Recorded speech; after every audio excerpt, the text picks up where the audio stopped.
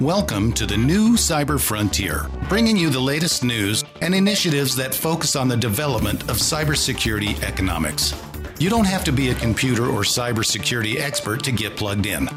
Your host brings it straightforward, asks the tough questions, and brings the cyber world to a level of understanding for everyone.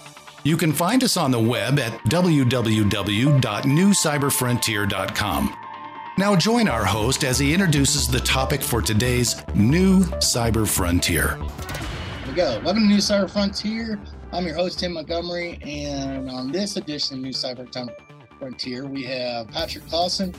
Patrick, we're going to let you introduce a little bit of yourself. I know we discussed in previous conversations some of the things you look at in growth, business, entrepreneur, and you got 6 companies or had 6 companies, been in the industry for a long time, and cybersecurity is your cup of tea, right? So your expertise in the marketing field, and we're going to talk a little bit about API and where it sits and what kind of security factors will apply to that. Sounds like you've got a really good hold on how those things are working. So how are you doing, Patrick? Good. How are you? I'm good. So, yeah, it's more of a casual conversation a lot of times when we come to these podcasts. So it's kind of how I take things.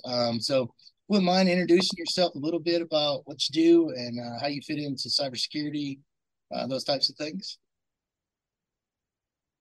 Sure. Again, Patrick Clausen. I'm currently chairman and CEO of an API security platform called Resurface Labs. I've been running cybersecurity companies for the last 21, 22 years. My first was a layer 7 firewalling company called CyberGuard, well known in banking and government and secure locations around the world. Took that company over. It was a NASDAQ company. We had to turn it around and clean it up, but we're able to move it from a $11 million company and a $9 million market cap to a $300 million exit 5 years later. So we grew that from around 11 in revenue to around 70. My next one was a venture-backed endpoint security company. So again, able to turn that one and get it growing. We grew in a completely different way, but we took it from around 12 million to 56 million in 5 or 6 years and sold that. I worked with British private equity, and we rolled up 4 companies and created the Blanco Technology Group and took that out on the AIM, which was really kind of the leader in data sanitization or data end of life. So a completely different vector. Then went into dark web monitoring with a company called Terbium Labs, which was venture-backed out of the Boston area. We're able to turn that around and grow that company and sold it to Deloitte about a year and a half ago now. Now I'm enjoying and running Resurface Labs, which is a completely different aspect of security and a newer one called API security.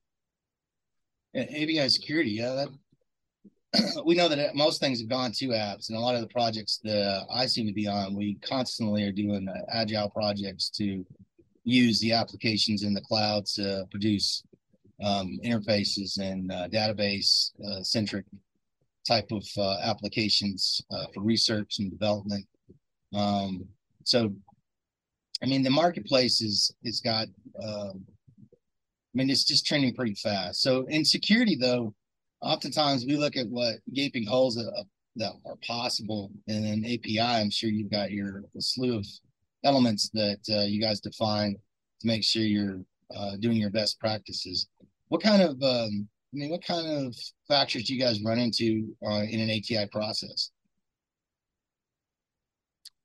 So what kind of traction do we run into, or?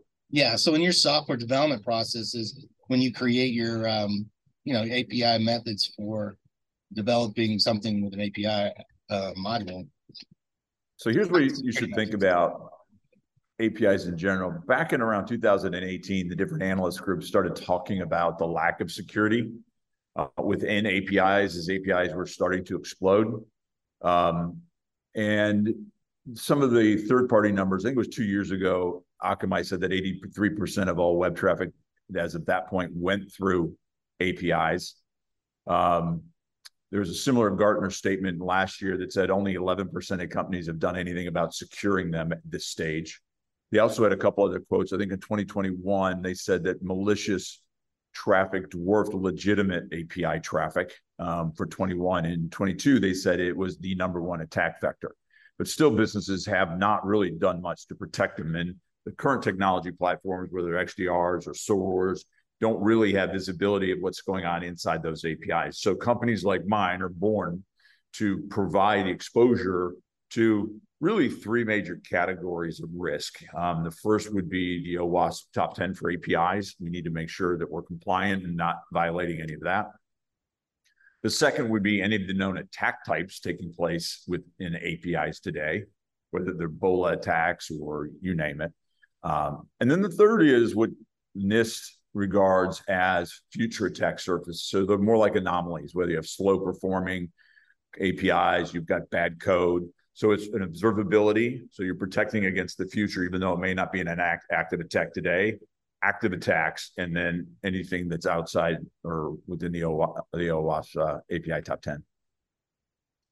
Awesome. We're going to take a break right now, Patrick, and listen to commercial from our sponsor. So we'll be right back with Patrick Carlson. Blockframe technology offers next-generation blockchain-managed trust and security. Unique non-fungible tokens are used to secure software bills of materials to provide data quality and security for every transaction in your supply chain. Deploy advanced peer-to-peer product security, scale zero trust capability to millions of IoT devices, allow vendor tracking and accountability, and rapidly reset from compromise. Unchangeable, time-sequenced blockchain data provides next-generation security using machine learning trust algorithms and audit analytics. Start securing your supply chain today by contacting Blockframe at www.blockframetech.com. Okay, we're back. It's New Cyber Frontier. I'm your host, Tim Montgomery. And today we're talking with Patrick Carlson. Gave us a little definition of his current company with the API modules and the attack vectors, and the statistics showing that only 11 or 12% are actually being covered. So this is one of the major factors in cybersecurity today for issues, risks. And so, and I'm guessing we'll get into a couple of questions with you about business and how businesses can launch for that type of stuff. But I can see where there should be marketplace for such a thing, because it's a whole, right, in cybersecurity. API is not being looked at, and they're using it more and more with development of applications and just the agile method that comes out of that. So, I mean, your company's, when did this company start? When did you start this one? The 6 you've got? It was founded by our CTO, Rob Dickinson, back in 2019. Oh, okay. Okay, so you guys have been around quite a long time. And is this the only thing API-wise or in cybersecurity-wise that you guys cover for this type of company? Yeah, look, Resurface Labs is a pure API security play. We address the market a little bit differently than others do. We approach it as a first-party only solution, and what that means is we stand up in the client's cloud environment. So we're cloud platform agnostic, but their data never leaves their own trusted environment. Competition seems to think that you're all right sending that data to a third-party platform, a third-party AWS SaaS platform. We do not. And a couple of things we do differently because of that. We're able to see all of their API traffic, all of the request and response data sets in totality, in runtime, unencrypted and unredacted. And we can only do that because it's in their environment. So we can provide runtime API security based on the totality of their traffic, not redacted traffic that's sent later to a third-party platform. But it also allows us to do something pretty cool. We can take that data that we're seeing and we can create a data lake of the last 30 days. So when we have a new 0-day attack that pops up, we're able to query our database very quickly, and it'll let you know if you've been impacted at all, and if so, which APIs, and sometimes down to the line of the code. So you can plan your remediation. It's not a mystery. Nobody else can do that because no one's going to let you store that sensitive data in a third-party environment. So kind of belligerent about our approach. We're a little bit different, but it is incredibly powerful. No, it sounds that way. It sounds exactly what most companies would prescribe to when it comes to being able to do their DevOps operations, especially in this day and age, because I think most of us deal with so many apps now in the interface of cloud and like Salesforce, maybe AWS's portions or ServiceNow and those types of platforms now. Most of our work is moving into or transitioning into the cloud. There were statistics, I think, last year that came out that talked about by 2025, the majority of information will actually, or at least potentially 50 to 60% of it will be in the cloud. So this is directly in the path of, moving into those centric management pieces and then being able to promote it through the API interfaces. The move to 5G within the telcos is all API, right? Yeah. Those guys are great networking guys, but you saw what happened over at T-Mobile, right? They had a huge attack. It was API oriented. They're not necessarily application layer folks. They're going to need to be because that's where the APIs are, right? Yeah. Yeah. So, I mean, I could see where it was like when Internet of Things came out, potentially they weren't trying to safeguard any of those items. It was always the story of LG refrigerators attacking Oracle Exchange and things like that. So it's come a long ways, and usually the autonomy of the car also having aspects of those algorithms and use of separate devices like that in environments. So I could see where this is a massive contributing factor for support of cybersecurity in the field, and believe that, this is a need. There's a mass need to it. It's integral to understand that your company actually will be able to at least give you backlog in the last 30 days, so you can analyze that type of information and produce, a method or a plan to circumvent the vulnerability and the risk assessment to lower its possibilities. Usually the turnaround process is when you gain those logs, algorithms, things like that. Is there a tool out there? I guess this is what you guys provide as far as tools that will actually analyze that stuff and produce, or services that will produce such a thing. Can you elaborate a little bit on that?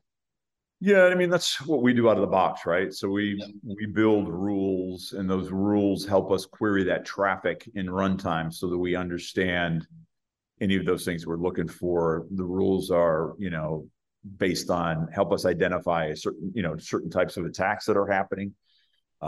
They help us understand, anything that's outside of that OWASP top 10, for example. And then there are custom rules as well that the clients can build, kind of in a no-code environment. There's no real freeware solution that does any of this out there yet. We're obviously considering that concept because we think people need to start thinking about it much more seriously than they are. Agreed. But yeah. It's interesting to understand the impacts to a company when a breach happens. And I bring this up a lot when conversations with my own counterparts, that I think businesses oftentimes do not see cybersecurity as an emphasis, or it's an over elaboration of what's really happening sometimes. So, and then I realize it comes down to cost, efficiencies and cost. The goal of a business is to create money, not use it up as fast as possible. So the different facts of how businesses work, I mean, what would you say that cybersecurity, at least business-wise, what would be some of the context in which promoting growth in business for cybersecurity? I mean, this is just one aspect, API and your business currently, but you've had other businesses before. So, I mean, what's one of the most important things you would say about building a business from a cybersecurity perspective as a cybersecurity business? Yeah, so I usually come in when growth has been a problem, regardless of the stage, and I use a process that has worked well for me over the years, and it's 4 things I do right out of the gate, and they help me and the team get a handle on what we have, and then understanding what we don't have, which is also very critical in terms of creating a sales motion that you can be successful with. So what you don't have is equally important in that conversation. So usually what I start to do is I reach out to financial analysts that I may have worked with who have an opinion on the space and get their view on what's working, what's not, where it should be going. Is it an industry? Is it an idea? And then I reach out to the industry analysts, guys that are at different consulting firms that may have a view on it as well. And often they're aligned, but sometimes they have massively divergent views. The third thing that I like to do is I try to go through an intensive competitive research. So everybody around the world, whether they're big or small, I could care less. I want to know what the verticals are that they think they're talking to, right? What use cases are they trying to talk to? What is their pricing model? Does it make sense? Is it overly complicated? I want to know what their sales motion is. Are they working with channels? Are they working with partners? Are they working with a complete direct sales model? I want to know what they think, what their stated value propositions are. And then the last piece I like, if they're grabbing third-party quotes, like they're quoting a Gartner or a Forrester or a Frost and Sullivan or whatever, I want to know what they're focused on, or what they think is the salient point. And then my fourth step is, once I have that, I'm building out our ideal customer profiles. I am building out our pricing strategy. I am building out our competitive advantages, our verticals, and our use cases. And then I'm creating a survey, and I reach out to our buyer types around the world, and I try to make it statistically relevant. So I want like north of 150, somewhere close to 200 respondents from my buyers that help bring all that data together. Who is the right buyer? Does somebody own it? Is there price sensitivity around it? Where is it on their buying?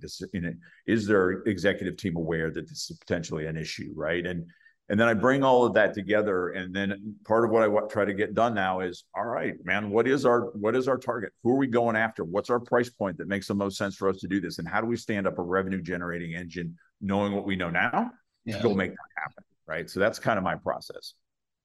Well, that's awesome. I'd like to pick your brain more. It's interesting to understand how that process works, because I think I'm naive in some of those arenas. And I'd like to learn more about that myself, because I just starting up a business in the last year or two and not quite sure what to do with it. So trying to kind of feed into it, gradually, pivot towards it more or less on working for somebody else, more into an entrepreneurship type profile. So I'm curious about some of those things myself. It sounds like you've got a real good grasp on, potentially how to grow a business significantly. Is there anything, outside of cybersecurity businesses, do you think there's a difference between cybersecurity businesses and other businesses? And if so, look, the fundamentals are the same. I think you handle things differently. An advantage of software businesses is we have very high gross margins. So if you manage your costs well, you can create a very profitable business, which is different than a manufacturing or a distribution where your margins are much, much smaller. You got greater margin for error. But I think across the board, it doesn't really matter what type of software you're selling. And I came from healthcare, and I've been in other technologies along the way as a board member or an investor or something like that.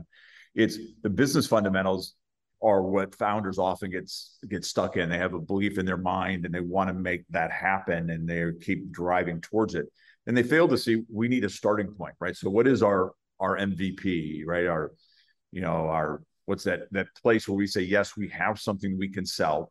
Mm-hmm. Let's get that in the market, and then we build from there. And often people spend their money and they never actually get that MVP in users' hands. So it's just those business fundamentals, I think, are the same. I think bigger companies start to forget the importance of measure, mm-hmm. Because it becomes hard. But I also think the small guys don't know how to do they're not sure. They have a great idea, but they don't know how to make sure that they're making traction, right? Yeah, that's the thing where I fall into a lot of, because I'm just not business oriented per se when it comes to that. Like, I'm an expert in cybersecurity per se, but not necessarily how to run a business. So I got to learn some of that stuff too, right? So as we go along, I explore things, look into stuff. It's a gradual thing for me. So I guess I'll put more emphasis as the older I get, because my children are finally gone out of the house, and that changes up what my priorities are. So that type of stuff, right? Yeah, sure does. Yeah. So there's no, in the company today you have, would you say that, is it, I guess the way the market is it significantly different from the last two companies you've had in the way you trend? No, but each one, as they grow, adopts a slightly different revenue generating model. Like you might move to the channel here in North America, depending on how attractive or what the uptake is. Yeah. Or you might stick with a direct sales model. And one of the things that COVID has helped, and the company Lou mentioned, we were running that, we perfected the inside sales motion to the point where we could have inside salespeople handling transactions of about $100,000 a year in subscription without having the cost of an outside salesperson with all the travel. So that changed that dynamic, and it made that process much more profitable. And I think COVID has helped that along because you couldn't travel. So people needed to do business. They adopted the concepts of Zoom or whatever your video, platform of preference was. Yeah. But that did happen. you're able to communicate and sell technology, deliver it so that they can pilot it and prove it out, right? All without being on site. So that direct model is lower cost than it was 5 years ago, right? So there's an opportunity to do that. So you build your business. Normally, internationally, what we've found is two-tier distribution has worked best. International partners do a better job of taking your product, focusing on it, building a market for it. We find that the U.S. partners already want you to have done that for them and be providing them with warm leads. So it's a slightly different scenario, but we often see a good solid two-tier distribution model for EMEA and the APAC. Okay. Yeah. So, okay, Patrick, we're going to have to take a break here. So, and we'll be right back after this commercial break. All right. Blockframe Technology offers next-generation blockchain-managed trust and security. Unique non-fungible tokens are used to secure software bills of materials to provide data quality and security for every transaction in your supply chain. Deploy advanced peer-to-peer product security, scale zero trust capability to millions of IoT devices, allow vendor tracking and accountability, and rapidly reset from compromise. Unchangeable, time-sequenced blockchain data provides next-generation security using machine learning trust algorithms and audit analytics. Start securing your supply chain today by contacting Blockframe at www.blockframetech.com. Okay, welcome back to New Cyber Frontier. I'm your host, Tim Montgomery. I'm talking today with business owner, entrepreneur, cybersecurity specialist, and expertise, API professional, all the above, right, Patrick? Patrick Cole? And all the above. We were talking a little bit before the break there about businesses, just the prospects of blending businesses and the uptick in, I guess, how COVID actually impacted the sales processes. And did you see that in the European nations too, as far as doing things different like that? You had to survive, right? And we saw deals. We were doing $500,000 subscription transactions, and that was happening all over Zoom, or you pick your, like I said, your cloud video platform, but they were all happening remotely because you couldn't travel, but you needed to survive as companies, and companies needed the technology that we had in order to be safe. So you found a way, and it worked. And I do think, like, people going in the office today, I firmly believe that whole COVID period drove a modification in sales process, marketing, sales motion, and customer engagement in general, which I think is helpful. Yeah, I think we turned it into, because I stayed home, for that 2.5 years. I think today even the government only goes back 1 day or 2 days a week. They're trying to move towards more 3 or 4 days a week. But as far as government, civilian employees and things like that, I think I go on Monday mornings, which to me, I do more work at home. I think more prosperous. I'm more productive.